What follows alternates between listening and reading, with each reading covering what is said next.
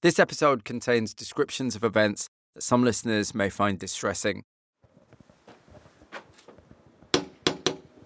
Right at the end of the last episode, you heard a voice that questioned the conclusions of the inquiry into the fire. I believe there's substantial evidence to suggest the Bradford fire wasn't an accident.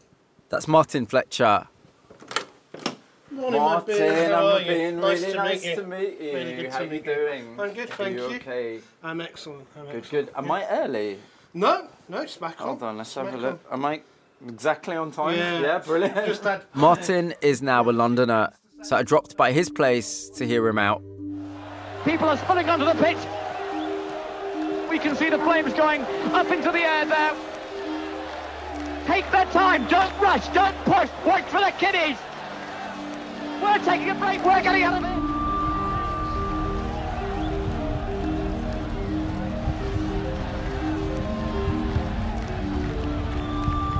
From What's the Story Sounds, this is 900 Degrees.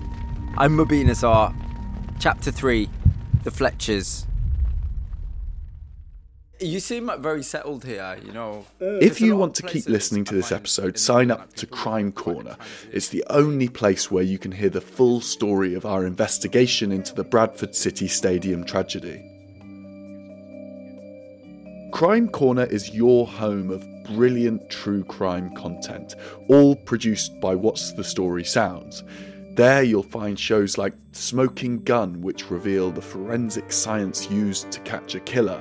You can hear all episodes of The Missing, where listeners are invited to help find the clues that could solve long-term disappearances, and you'll find documentary series like 900 Degrees too. You can sign up to Crime Corner in just a couple of clicks. Search for the Crime Corner channel on Apple Podcasts, or if you're listening on Spotify or anywhere else, visit the link in our show notes.